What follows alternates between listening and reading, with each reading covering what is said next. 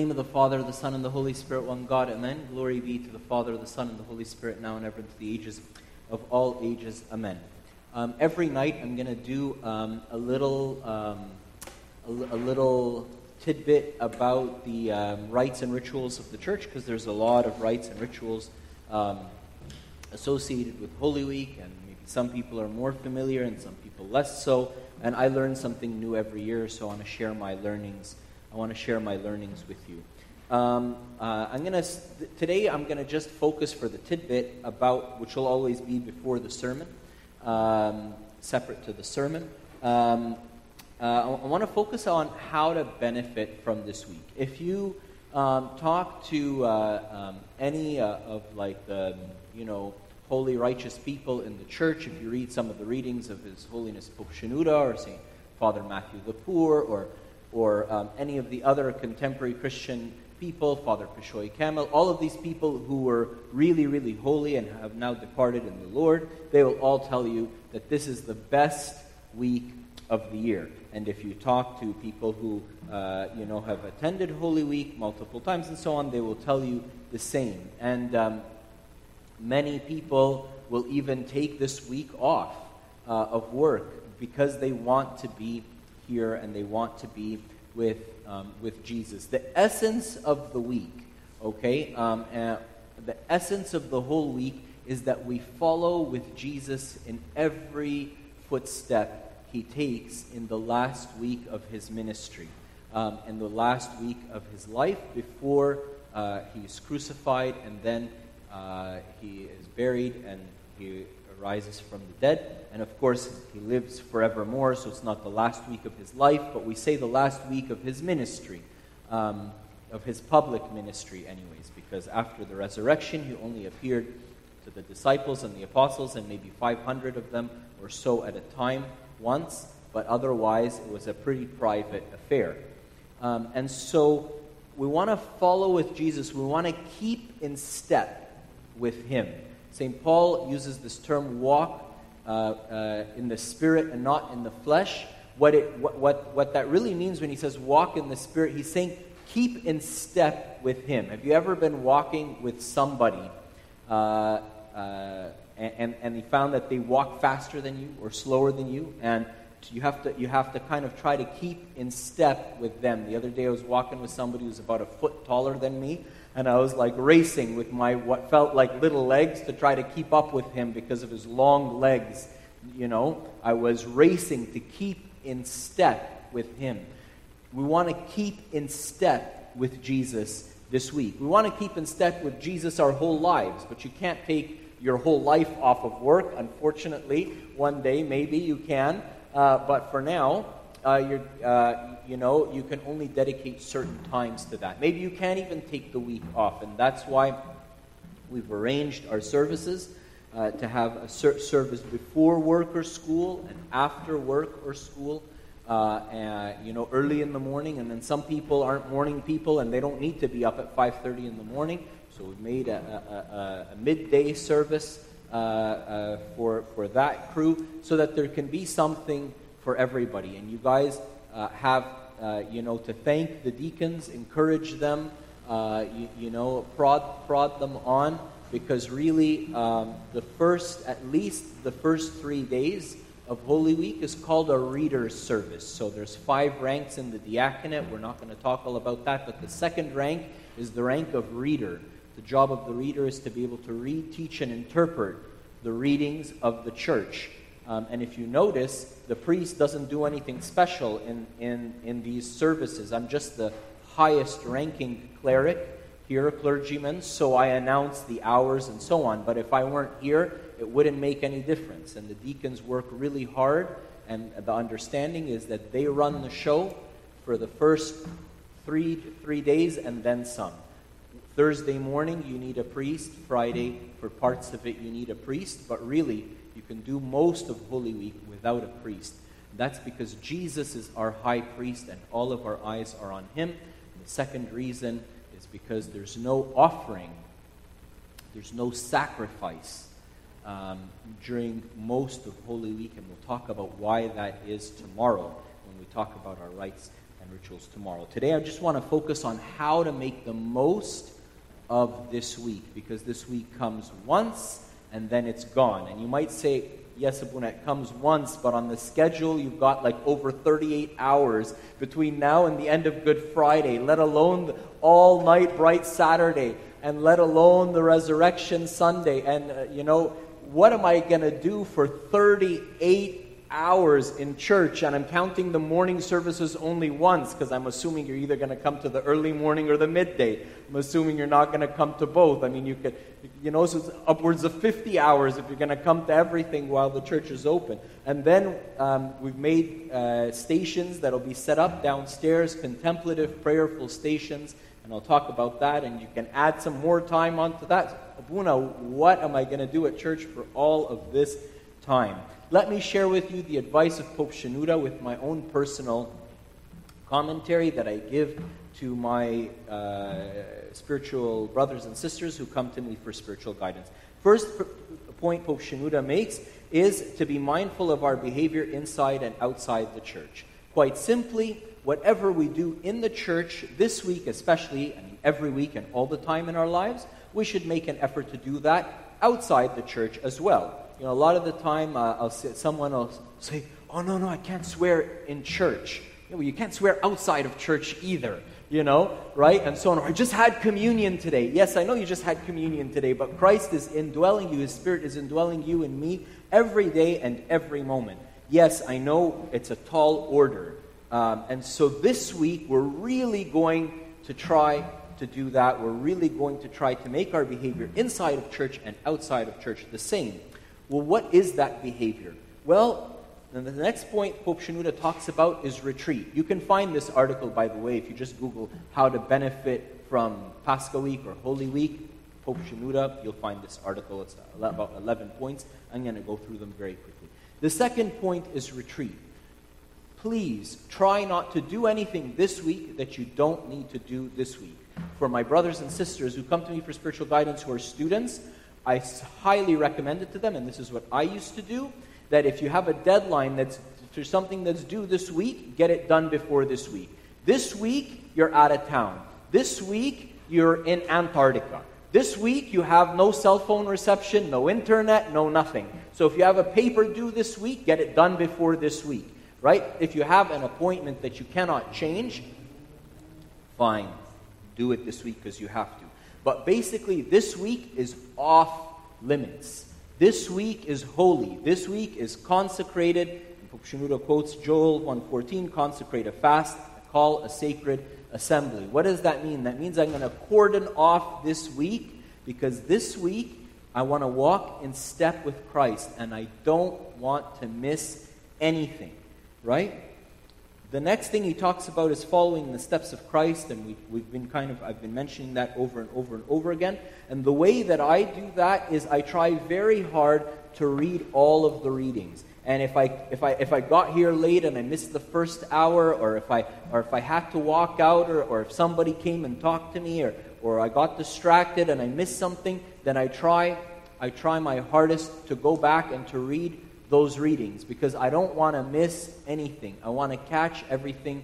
Even if I miss something, I'll bookmark it, I'll put a little thing in the column, and so on.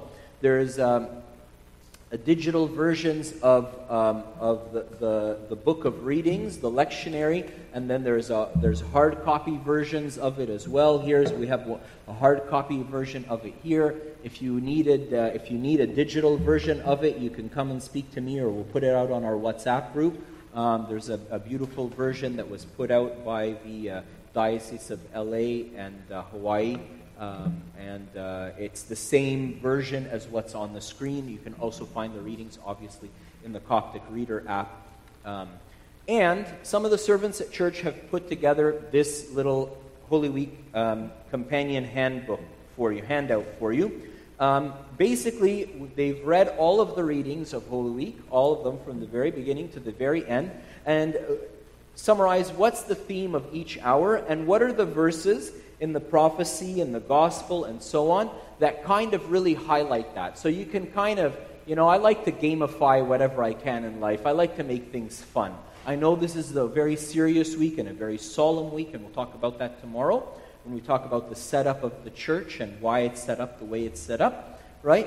But, nonetheless, it's not a week of mourning necessarily, but it is certainly a solemn week. But that doesn't mean that you can't challenge yourself to try to keep in step with all of the readings and so on. And so you find these fill-in-the-blanks, and you can use these fill-in-the-blanks as a way of trying to stay focused, of trying to, not miss the key verse in each reading, and you can fill them out. In previous years, we kind of found these handouts kind of left lying around, and so in an effort of tidiness, and also an effort for you not to lose your booklet, if you want to leave it at church, we put a little filing thing near the door, alphabetically by first name.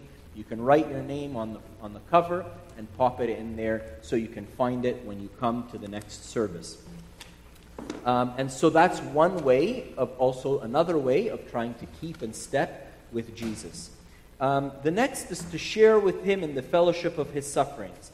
And this is a great week. If, a lot of people have come to me in the last maybe 5 days or so saying, Abuna, I can't believe the fast is over. I can't believe, and I don't know, it just came and it went, and that's how it always is. Before Lent starts, we're like, oh my goodness, 55 days, and then when Holy Week is around the corner, we're like, wait, what happened? Where did the fast go? And why did it escape me and I didn't benefit? Well, guess what? There's 1 week left, and in this week, you can up the fasting to what you think it should have been, you can up the virtues to what you think it should have been, and so on. Another thing that I find very, very helpful, it's distracting sometimes. Sometimes the hymns can be long or things can feel repetitive. Bring a spiritual book with you. I read digitally, so I have, a whole bunch of books on my Kindle. If you need suggestions for a spiritual book, in previous years we had made some spiritual books available electronically. Come speak to me. I have tons of favorite books to read during Holy Week. I'd be delighted to email something to you or put something out on our WhatsApp group if that's something that you would find helpful. The hymns are a little bit long, especially come Good Friday. So what's with the long hymns? What's with they're called melismatic hymns or monosyllabic hymns when we get stuck on a syllable and we stay there for 3.5 minutes, right? What's up with that, right? I'll tell you what's up with that. It's an opportunity for us to slow down, to focus. The other day, someone came to one of our prayer meetings, and later on he told me, wow, you guys pray at turtle pace. This is amazing. This is like someone just pressing on the brakes from our fast-forward culture that we live in, to just slowing down to really take hold of Jesus. And that's, when the church has put these longer hymns in certain parts, that's because the church is telling us, hey, focus, slow down for a moment here and lay hold of Jesus, grasp what you can and benefit from it. I'm going to run through briefly what happens in 1 hour, and every hour it begins with an announcement of the hour. This is the 11th hour of the eve of Monday. May its holy blessings be with us all. And then there's some prophecies, okay? A fun thing to do is to try to ask yourself, what's this prophecy about? And what's its relationship to the rest of the hour? So that's something you can do while you're reading the prophecy to try to keep yourself engaged. Now, the next thing after that comes the Paschal praise. Thine is the power and the glory and the blessing and the majesty forever. Amen. So the church again has given us, it knows that we're all children at heart, and you got to keep us busy. Otherwise, we get distracted and we get our minds go elsewhere. So every time we say thine is the power and the glory, we do the sign of the cross because we're preparing ourselves to recognize that glory has been redefined. That this is the throne of Christ. This is where he is enthroned in his greatest glory on earth, is on the cross. and that the cross is glory. So every time we say thine is the power and the glory, we do the sign of the cross. Sometimes we say, you get distracted, it all depends on how good you are with like hand-eye coordination. You know what I mean? Like some of us failed the chicken dance in kindergarten, right? That's okay if thine is the power and you do the cross, but the point is that the church is trying to help us to associate that the cross, that suffering, co-suffering the love is glory. That's the path of glory.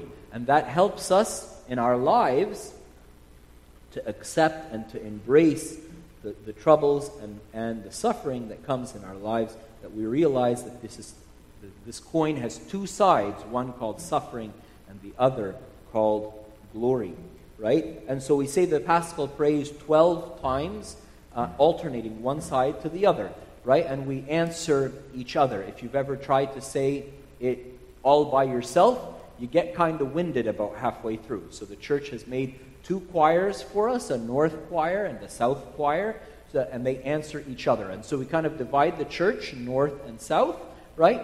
And the north side starts and the south side answers. So what do you do when the other side is singing, other than criticize them in your head? No, I'm just kidding, right? What you do is you pray, Our Father who art in heaven, which comes as the conclusion of the Paschal praise each time we say it. So as we finish saying, thine is the power, the glory, forever, amen, we say, Our Father who art in heaven, silently hallowed be thy name, thy kingdom come, to the end. Then you're still going to have about 2 more verses left of silence. And if you're anything like me, it takes me about 1.5 seconds to get distracted. So immediately as we start saying, thine is the power, as we start the Paschal praise, I bring my prayer rope out and I put it in my hand, right from the very beginning, even if I'm on the side that's singing. And then we finish singing, and then we say, Our Father who art in heaven, and then I start praying the Jesus prayer. That's just what I do. This isn't one of the rites of the church. This is just how I found a way to help myself stay focused. It's too short a time to pull my spiritual book out and read. It's too short a time to pull my Bible out and read, or my readings book and catch up with the readings that I missed, right? Because it's only going to be like 7 seconds or 10 seconds or something, right? And then I find myself picking up my Bible, putting it down. Doesn't work. So what I do is I just pray the Jesus prayer, gently, softly. Lord Jesus Christ, Son of the living God, have mercy upon me, the sinner. Lord Jesus Christ, Son of the living God, have mercy upon me, the sinner. Lord Jesus Christ, Son of the living God, have mercy upon me, the sinner. We have prayer ropes downstairs. They're going to be at one of the stations. Feel free to grab one. As everything else, that SMSK is free of charge.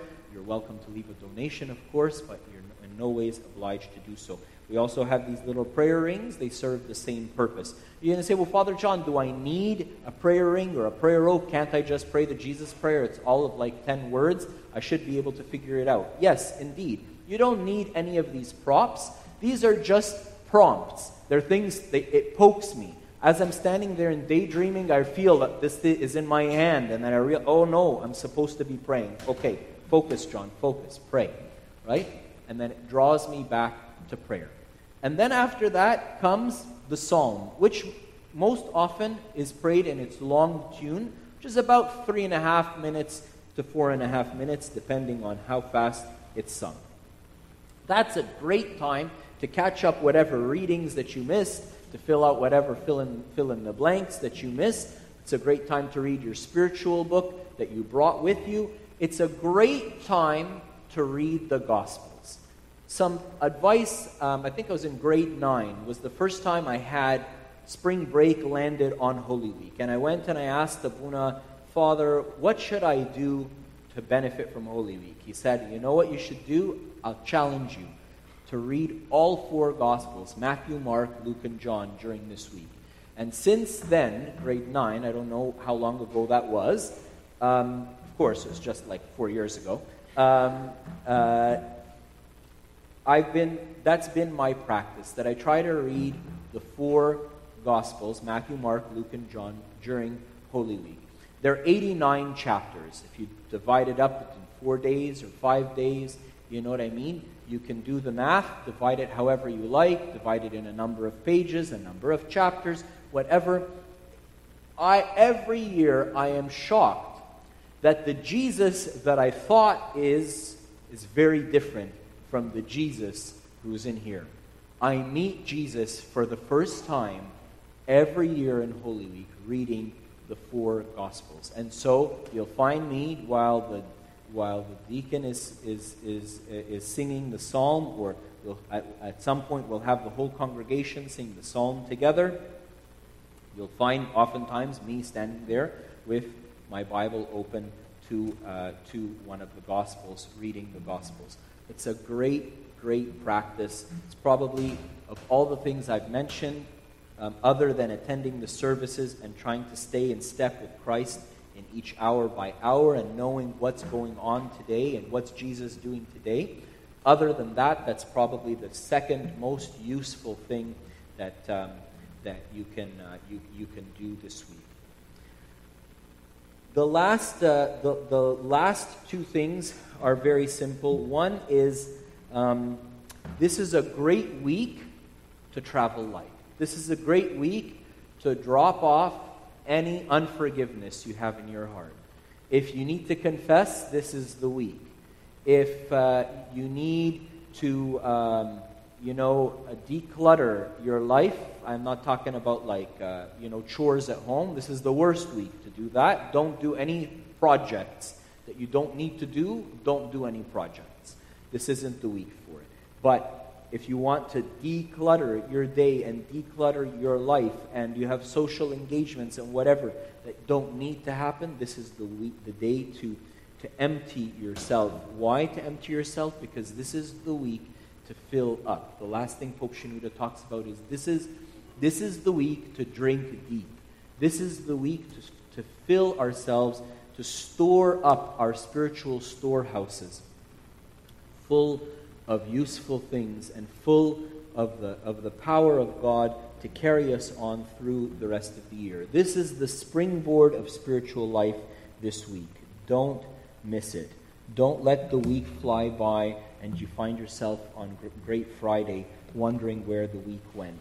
Every moment of the day, ask yourself, what did Jesus do today? What did Jesus do on Monday? What did Jesus do on Tuesday? What did Jesus do on Wednesday? Ask yourself, and try to stay in step with Christ this week. So that's the end of the little tidbit of how to benefit from Holy Week. And then tomorrow we'll talk about a little bit of the setup of the church and why the church is set up the way it's set up, and so on.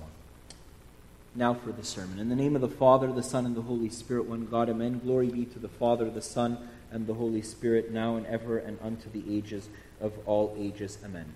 This week we're taking a theme for the whole week called Lost and Found.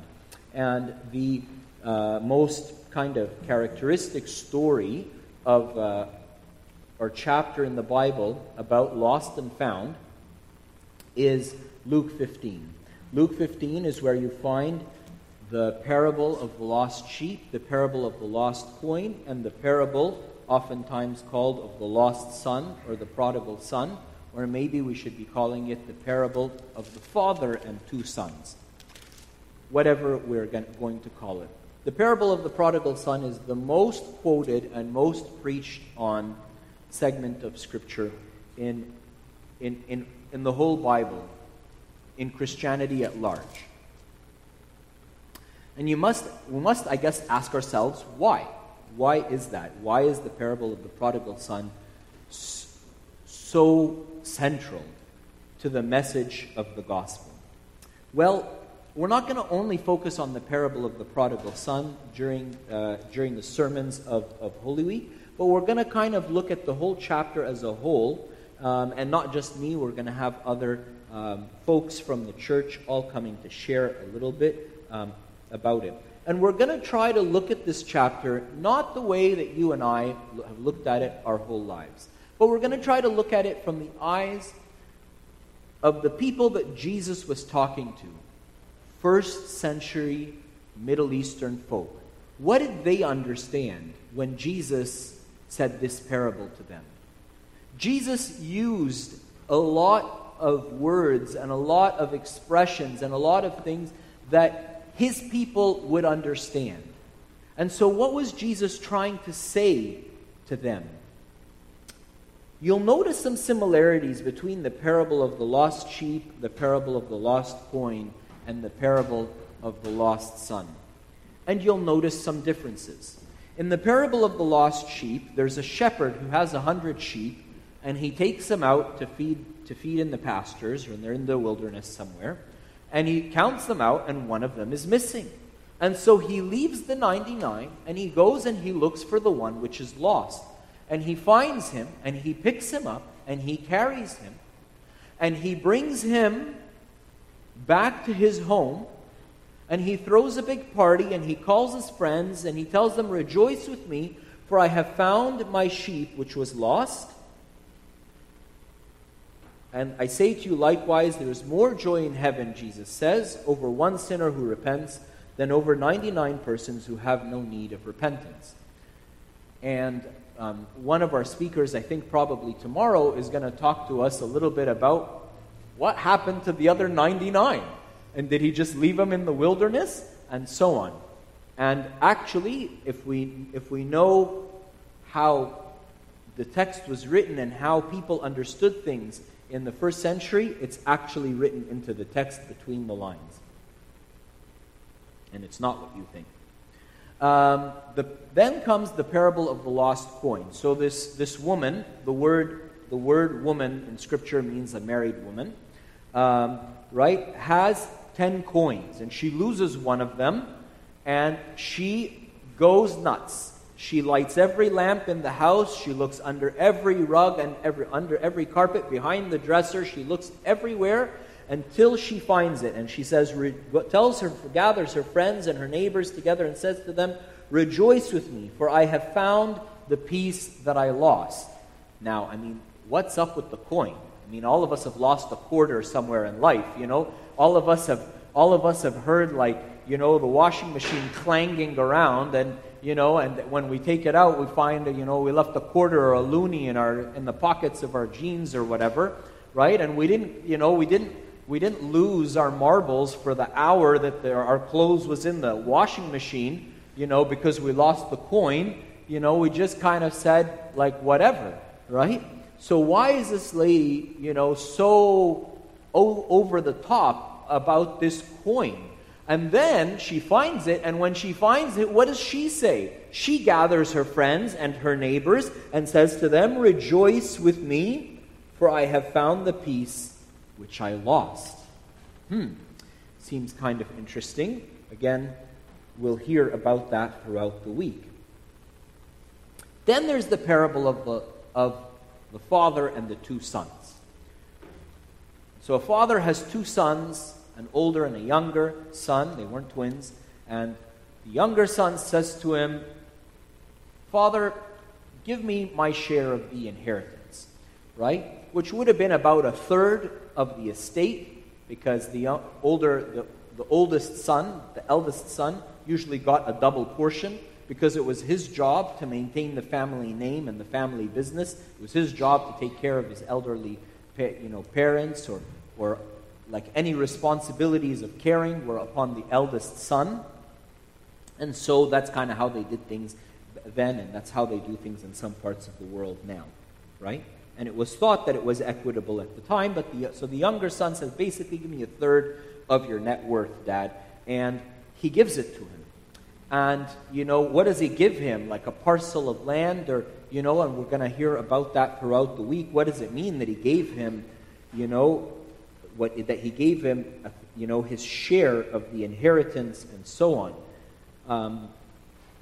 And what does that have anything to do with you and me? Of course, that's the bigger question. Now, he goes off and he loses it all somehow. And he comes back because he's starving and feeding pigs for a living, and he says, "This is terrible." And he comes back to his father, and his father throws the biggest party that you can imagine. And he says, "My son was lost and is found." And he kills the fatted calf, and he gives him new clothes, and he gives him a ring, and all of these things that we'll hear more about throughout the week. The eldest son, of course, is pretty miffed about all of this, and the father goes out and talks with his older son. Now, you'll notice one thing that we mentioned in all three stories is the word rejoice. And that's really what I want to focus on today. I'm going to summarize for you the readings so you can see how this is related to the readings. So basically, today is the day of preparation. Today is the day where Jesus is preparing his disciples for what is going to come. Today, he tells his disciples that, James and John and their mother come to him, and they tell him, like we read in the exposition, they see that he's like the king and this and that, and he's going to be like the new king of Israel, maybe a new military ruler or something. And so they come and they say, hey, can we be your right-hand man? And you're second and you're third in command.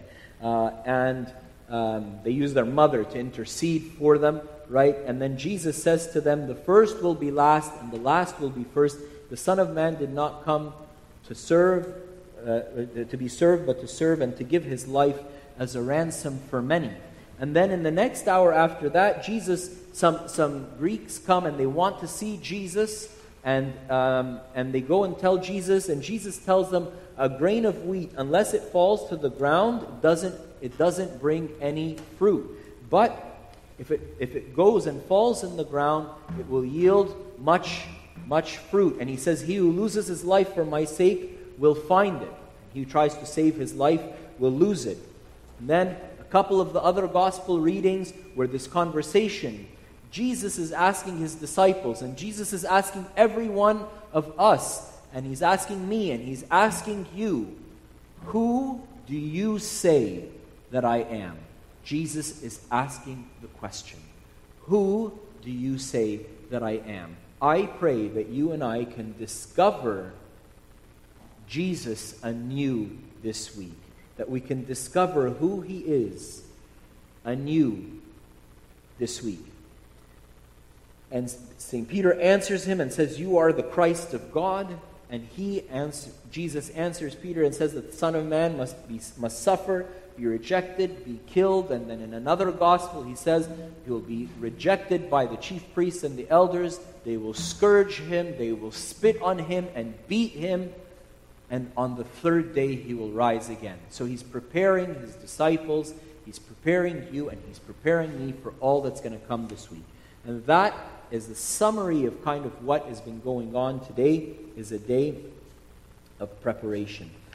If we look at what St. Paul has to say about this grain of wheat that falls and dies, okay? So Jesus is telling us, I'm like a grain of wheat, and I will have to fall and die, and then if that happens, it will yield much, like a big crop, much fruit, right? St. Paul in 1 Corinthians 15, he says, foolish ones. He's answering a specific question. The letter to the Corinthians is all answers to questions. We don't have the question, but we have the answer. So it's kind of like Jeopardy. You have to guess what the question was, right? Of course, we don't have to guess. We have sources that can tell us, but you can see what the question was by deduction, right? So they're talking about the resurrection of the dead. Some people are saying there's no resurrection of the dead in Corinth. Some people are saying all kinds of funny things. Some people are saying you die and rise again and you live just as you lived before. So he's telling them, he's telling them, foolish ones, what you sow is not made alive unless it dies. And what you sow, you do not sow that body that shall be, but a mere grain, perhaps wheat or some other grain. He's telling them, look, you don't sow wheat. You don't take like a bushel of wheat and you bury it, and then you get a bushel of wheat. That's not how it works. You sow a grain in the ground, and what comes out is going to be very different than what went in. God gives it a body as he pleases, to each seed its own body. All flesh is not the same, but there is one kind of flesh of men, another flesh of animals, another of fish, another of birds. So are also celestial bodies and terrestrial bodies, but the glory of the celestial is one, and the glory of the terrestrial is another. Saying God has made fish different from animals, different from plants. They're all different. And when you sow a grain, what you get out of that is very different. Now I want to ask you a question. What is more glorious, a little seed in your hand or a field of wheat that can feed a village? St. Paul is telling us, don't expect that what you're going to take and you're going to put in the ground is what you're going to get out of it. Rather, expect that what's going to come out of the ground is going to be far more glorious than what you put in. What was put in the ground was far more glorious. What was lost is far more glorious than what is found. What is lost is a sinner. What is found brings rejoicing to the entirety of the kingdom of heaven. Do you believe that the joy of the kingdom of heaven hinges on you?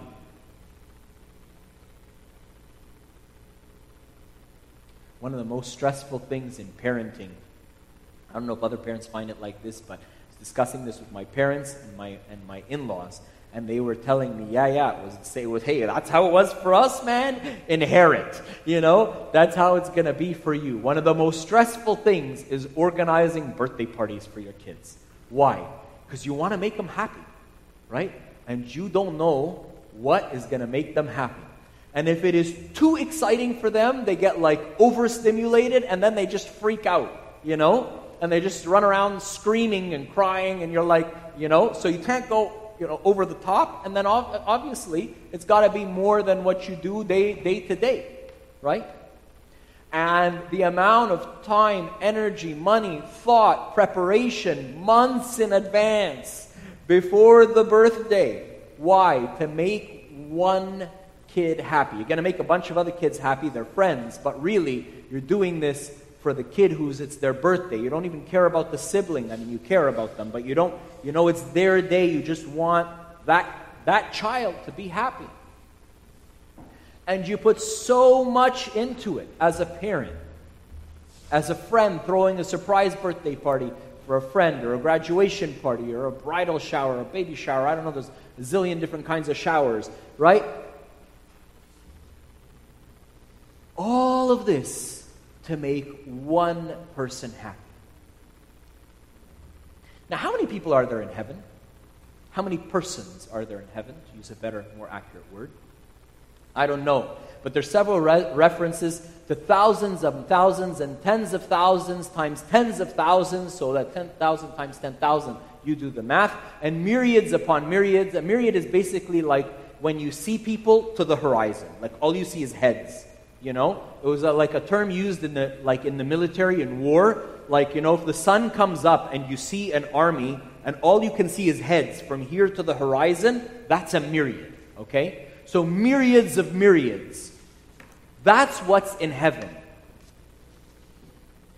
That's how many people, persons maybe is a better term, who rejoice when one sinner repents.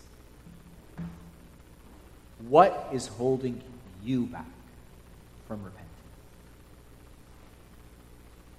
What is the cost-benefit ratio? What are you going to sow in the ground, and what are you going to get out of it? There are differences in these three parables that we talked about. For example, the sheep doesn't find the shepherd, and the coin doesn't find the lady, but the son goes and finds his father. There are some differences. We'll talk about them throughout the week. Our speakers will talk about them. But one thing which is common is the theme of rejoicing. Although this is a solemn week, we are already laying hold of the resurrection by faith. although the cross is clearly before us, we clearly see that this is just the prelude to the resurrection. This is just the introduction to the resurrection. This is just the preface to this is the cover of the book. But once I open the book, I will find much more than what I found on the cover. And that's a lesson for our lives too. The suffering in my life, whether I brought it upon myself, God is not a God of guilt or deservedness. He doesn't say, oh, you did that yourself? Okay, it's your problem. Figure it out. No. Whether you brought the suffering upon yourself, or it was brought upon you by others, or just luck or fate or whatever people say, whatever it may be, it's just the cover.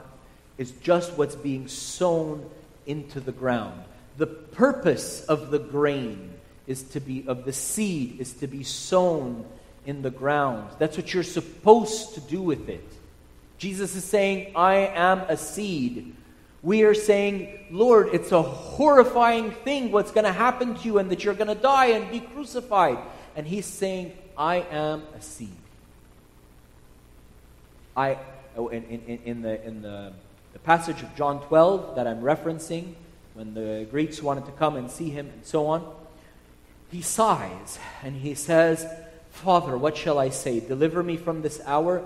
For this purpose I came into the world.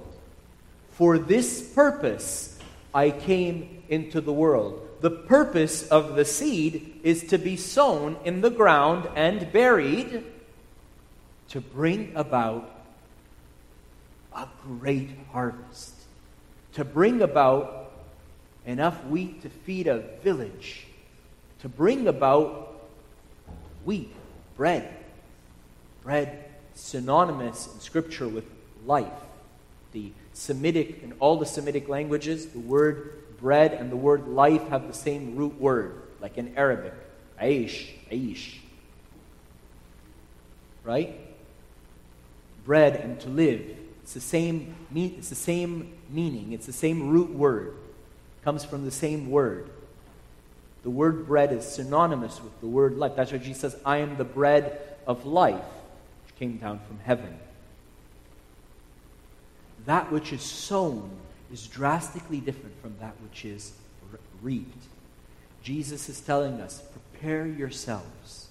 There's no better way on this night or day of preparation today where Jesus is preparing us, his disciples, who walk in step with him for everything that will happen. There's no better way than for us to repent. What does that mean? To repent means to return to God. So there's some parts of me that are willing to be fully united with God. And there's other areas that I'm kind of holding back a little. God, you can have anything. You can have my whole life. And he says, oh, can I have that? I'm like, anything else. What are you holding back? Jesus says to us, you want to be a disciple? Sure, no problem. You can only be a disciple, though, he's telling us. He's not telling us, I won't accept you. He's just telling us, you're going to have a hard time.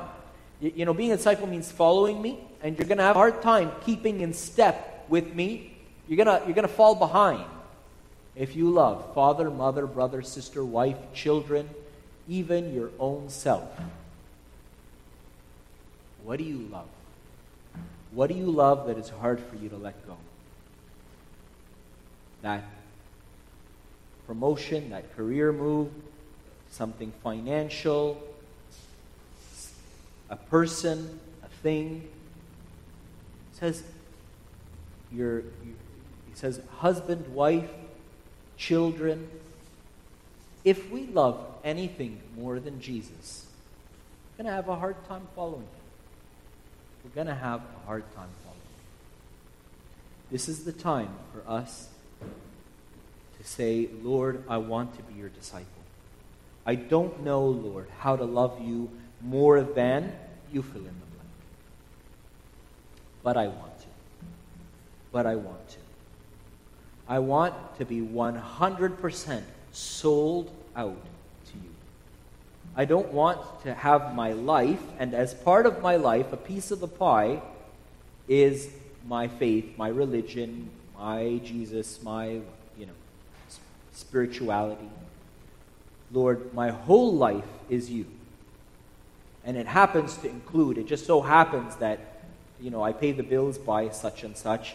I, am a father, mother, brother, sister, wife, whatever other hats I happen to wear, student, etc. Those are just hats that I wear.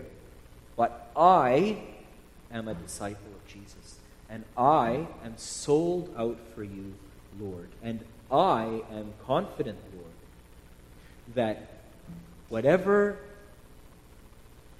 I sow by your grace will be a far greater harvest than what I sowed. Let us, I beg you, this week, follow Jesus and see what is holding us back. What ball and chains chained to your leg, and are you running with one leg and dragging the other behind you? You're running with one leg and dragging the other behind you. You need limp no more. You don't need to limp anymore. Let go. And you will find rest. And you will find freedom in loving God more than all of these other things. Let this night be a night of examining ourselves to see what is holding us back, so that we also can rejoice like it was mentioned in all three parts of this parables. Glory be to God forever and ever. I have sinned, forgive me. My fathers and mothers and brothers and sisters, please pray for me.